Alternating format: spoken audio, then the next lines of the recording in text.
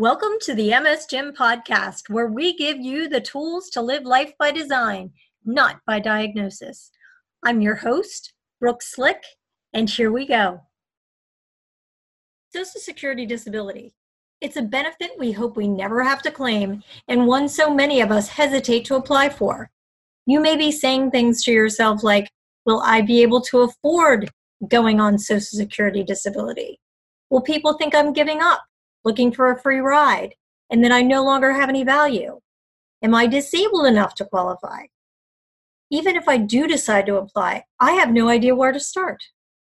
In this episode, I'll be talking one-on-one with Pittsburgh-based attorney Dennis Liotta of Edgar Snyder and Associates.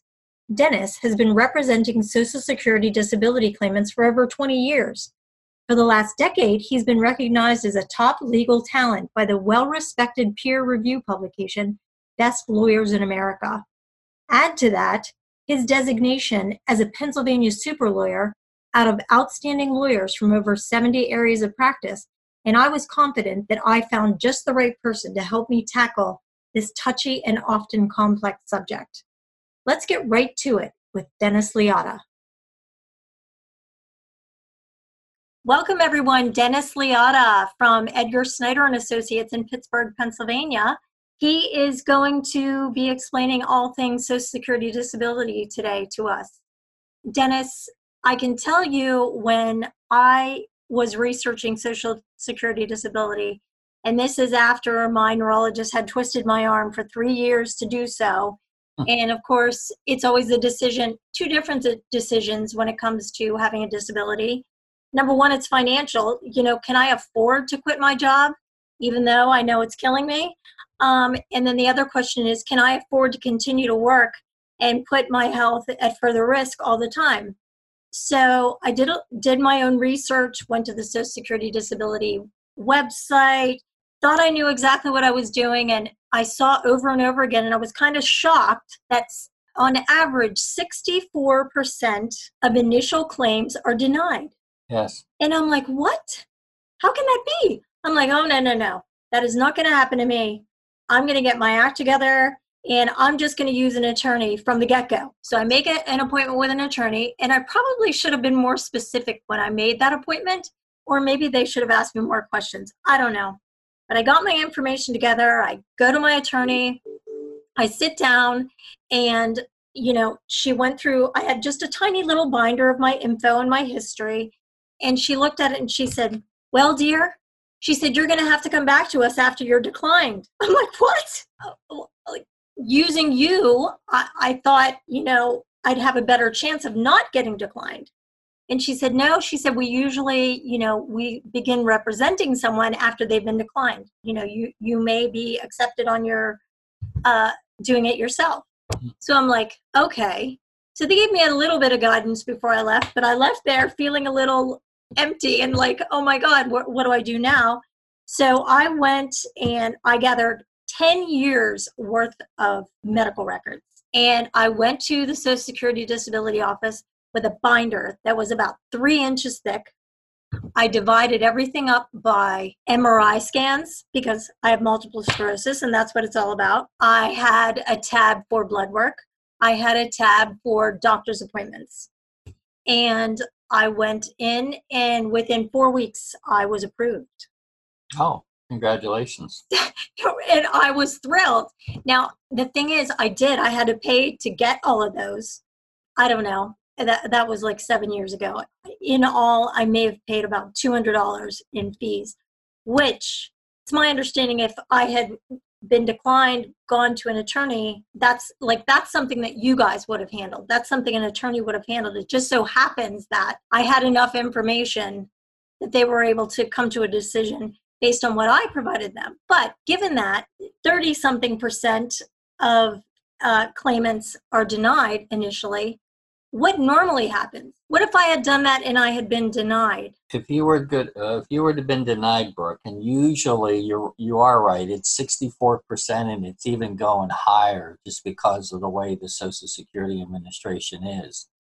if you get turned down, and the majority of the people get turned down, especially if they're under 50. If you're under 50, it's automatically denied because although you may not be able to go back to your past relevant work, Social Security will try to find that there's jobs out there that you're capable of doing. Okay. When you do the application is a long application. Yeah. And what happens is after you complete the application, then you'll get a call 4 weeks, 5 weeks later from Social Security, and they'll go over the application. Now, in your case, because you did all that background and you did all the legwork, you actually helped Social Security out. But most people, when they apply, all they do is they give them the names of their doctors, maybe the hospitals that they visited, maybe some places where they got MRIs or CT scans, and then they rely on Social Security to go find these records and find these reports. And unfortunately, I can tell you that's not all true in all cases. There's so backlog over there that Right. they won't wait until they get all the doctor's reports, all the medical records, narrative reports, diagnostic studies. And so usually they automatically deny the person, especially if they're under 50. And then what you have to do is after you get the decision from Social Security, then you have a right to take an appeal and actually have your case heard in front of an administrative law judge or a Social Security judge. And at that point in time, you have to wait about 12 to 18 months before you are, because of the bureaucracy, to actually have a Social Security hearing. So would that have been the ideal time if I had been denied and I wanted to appeal? Would that have been the moment when I should have made the call to an attorney? Yes. Okay. Yes. Actually, there are attorneys. I mean, what we do, we actually help the person with the application process. Okay. Because the process is so cumbersome. It's not like a 2-page questionnaire. It's multitude of pages to do the questionnaire. Right. And some people don't have the wherewithal Yes. to actually do the application process themselves. Exactly. I agree with that because as I was filling mine out, I thought to myself, what about my MS friends who have cognitive issues Mm-hmm. or anybody with cognitive issues for that matter?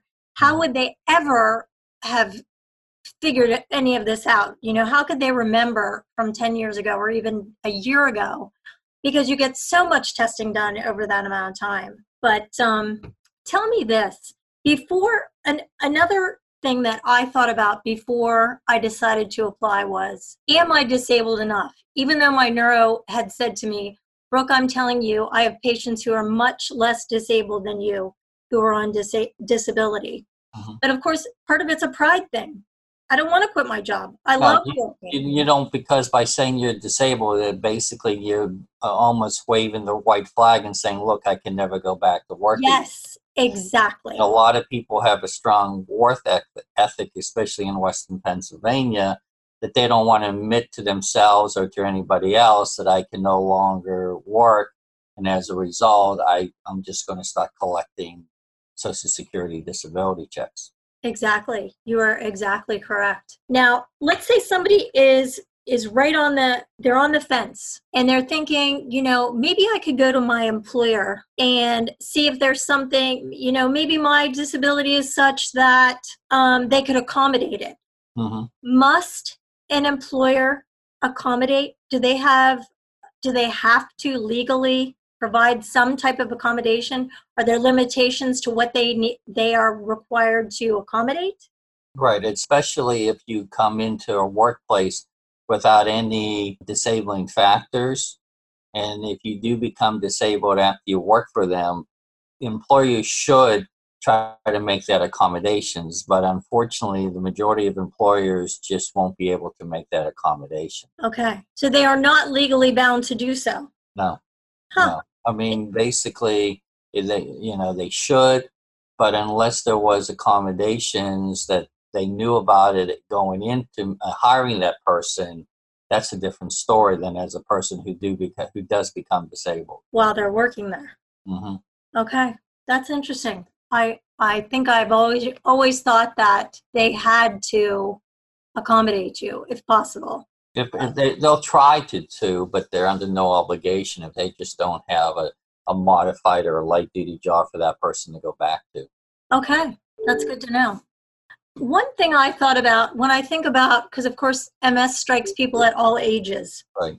Let's say I am 22 years old and I've paid into Social Security for a very short amount of time or no amount of time. What if I've been in college, all this time and it strikes? Right. And then because there's two types of Social Security. Social Security disability is when people who are paid into the system. Okay. SSI are for people who have not worked at all or have worked for just a short period of time, and they would still be eligible even if you never worked, as you indicated, for being a college student. They could qualify for SSI benefits. Okay. That's good to know. So there's SSD and SSI. Right. Okay. Is there a blanket goal or when Social Security is looking at somebody's claim, what do they look at?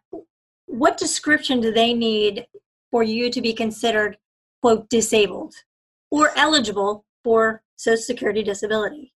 To be the criteria to be considered to be disabled for under Social Security is your disabling condition or your disability has to or expected to be or be disabled for at least a year. Okay. In order for you to even start going over the first hurdle, your disability is expected to or it's going to last a year or more. Okay. Social Security does is they look at the whole body. They look at all the ailments that you are alleging. God forbid if you have cancer or diabetes or lupus or heart issues, they'll look at everything. Okay. Also look at the fact that if, especially for people who work, whether they have a long work history as well, people who are paid into the system. Right. And most importantly, they'll also look at your age as well. Okay. 22-year-old person, a person who's, God forbid, is disabled throughout the college, they'll look at everything, but it's a little bit of more of a hurdle for a younger person to get it. Usually, if there's also some sort of mental component or mental illness as well, besides the physical, then those people who are a younger individual has a better chance in getting Social Security than somebody who is healthy and 22 and their only disabling condition is that they can't find a job. Okay. You had mentioned that typically it can be, did you say 14 to 18 months? Before you have a hearing. Right. Because in today's economy, there's a lot more people who apply for Social Security disability than there was 20 and 30 years ago. So there's a backlog of sorts. There's a backlog.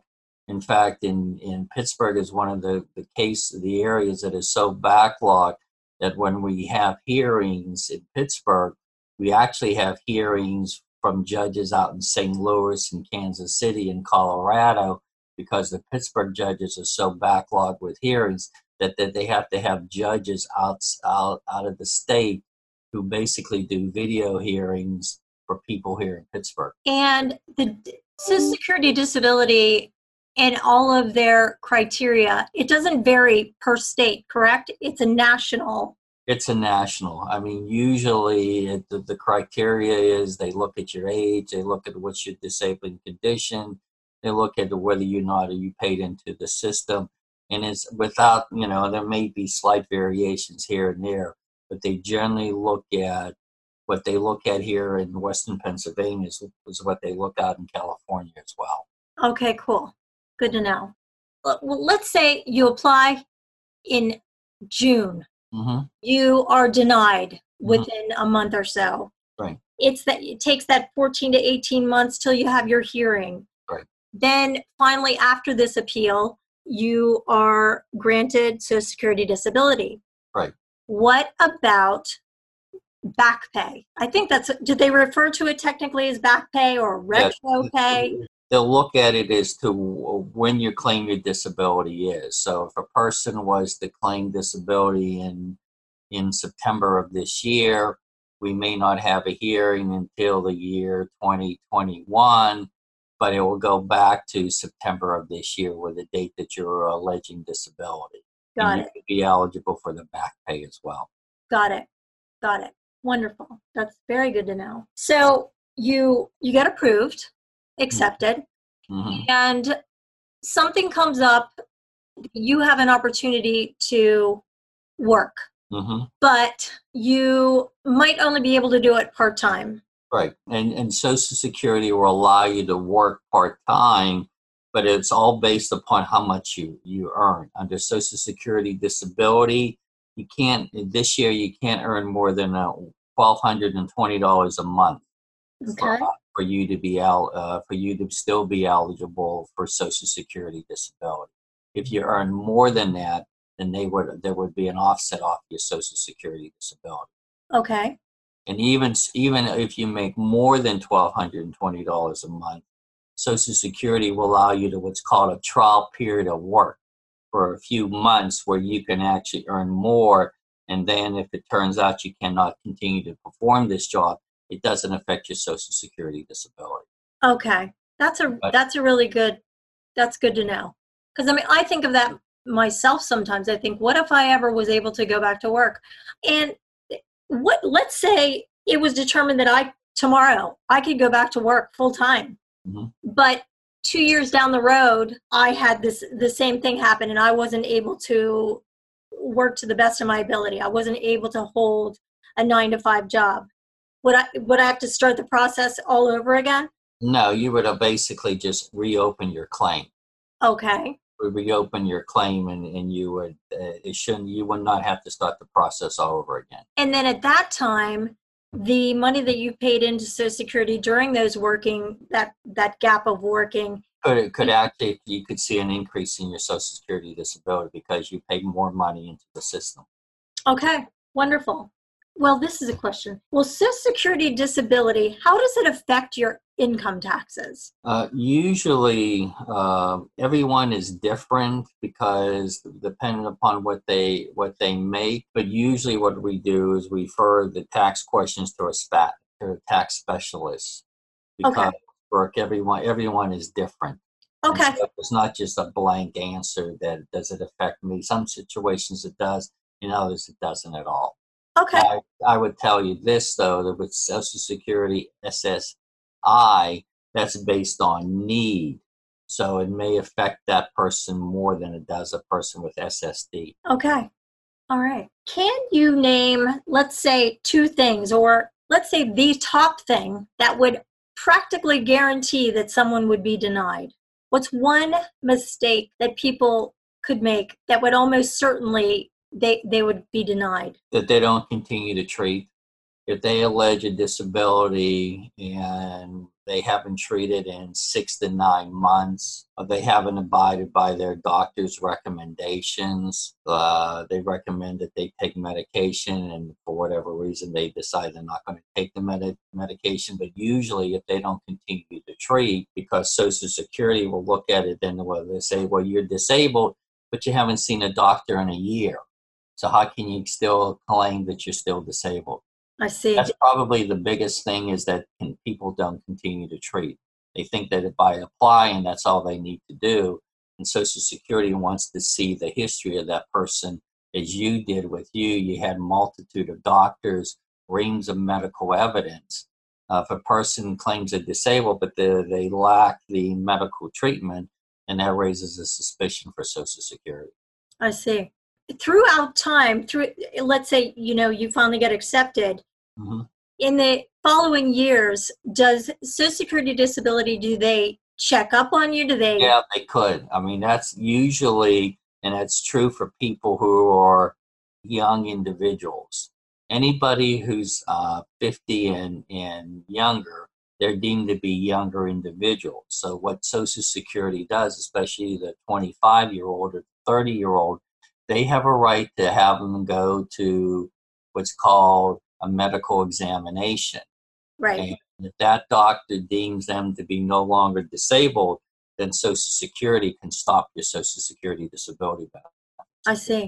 It's called cessation, and then you would need to have an attorney to fight that.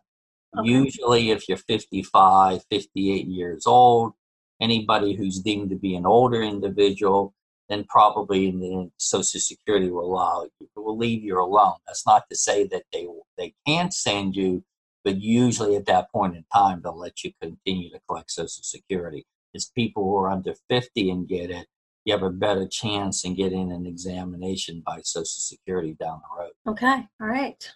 What is your number one tip for getting accepted? Like if you could, even just a blanket statement to anybody listening, in my mind, it's have all your ducks in a row. Yeah, It's all about documentation. It's all about documentation. Is make sure that you have your doctors on board that's saying, look, I'm going to apply for Social Security. Social Security is going to contact you to getting my records. I would appreciate, that if you can document my disability, because a lot of people, as I indicated before, Brooke, they apply it, but they don't realize that you have to have the documentation. You have to have the evidence to show that you're still disabled. Okay. And when you say documentation, like I often wondered when I was putting all of my information together, if I was kind of doing overkill. I mean, obviously it worked in my favor, but maybe they didn't need my blood work. But I tried to do everything chronologically, so it would show a progression.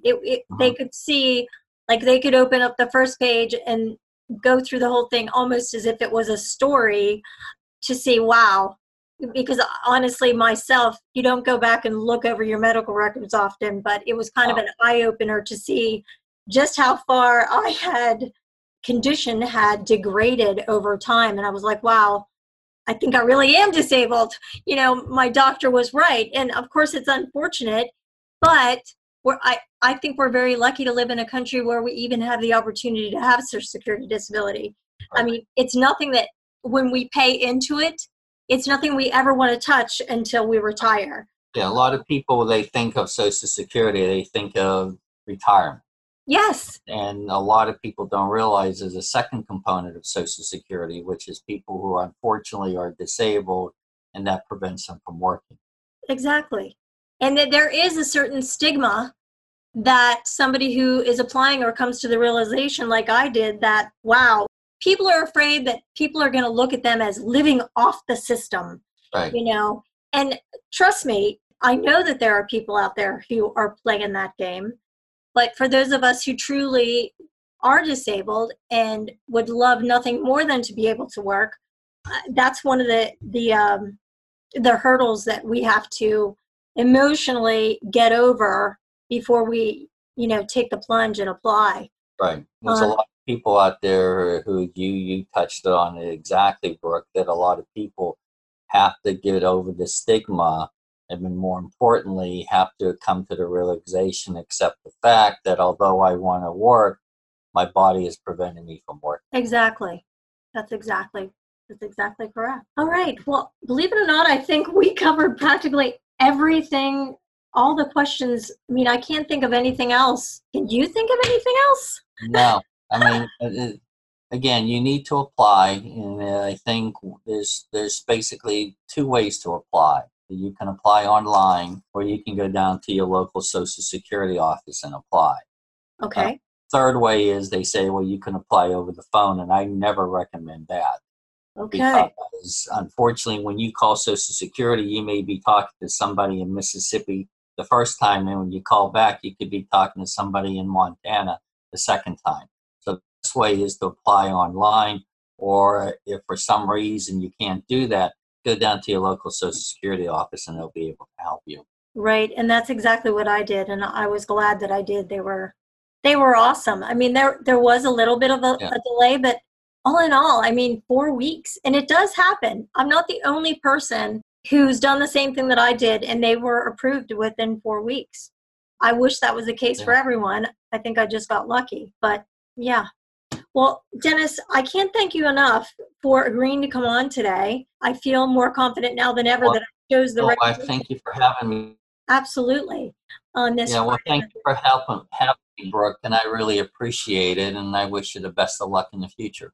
Hey, thank you, Dennis, and we'll make sure to provide your information and a link to Edgar Snyder in Pittsburgh, and hopefully to you. Great. Well, Thank thank you. you. Thank you so, so much, and have a great day. You too. You as well. Bye-bye. For more information on the MS Gym, check them out at themsgym.com on YouTube, Facebook, and Instagram. If you'd like to know what I've been up to lately, you can find me at brookslick.com.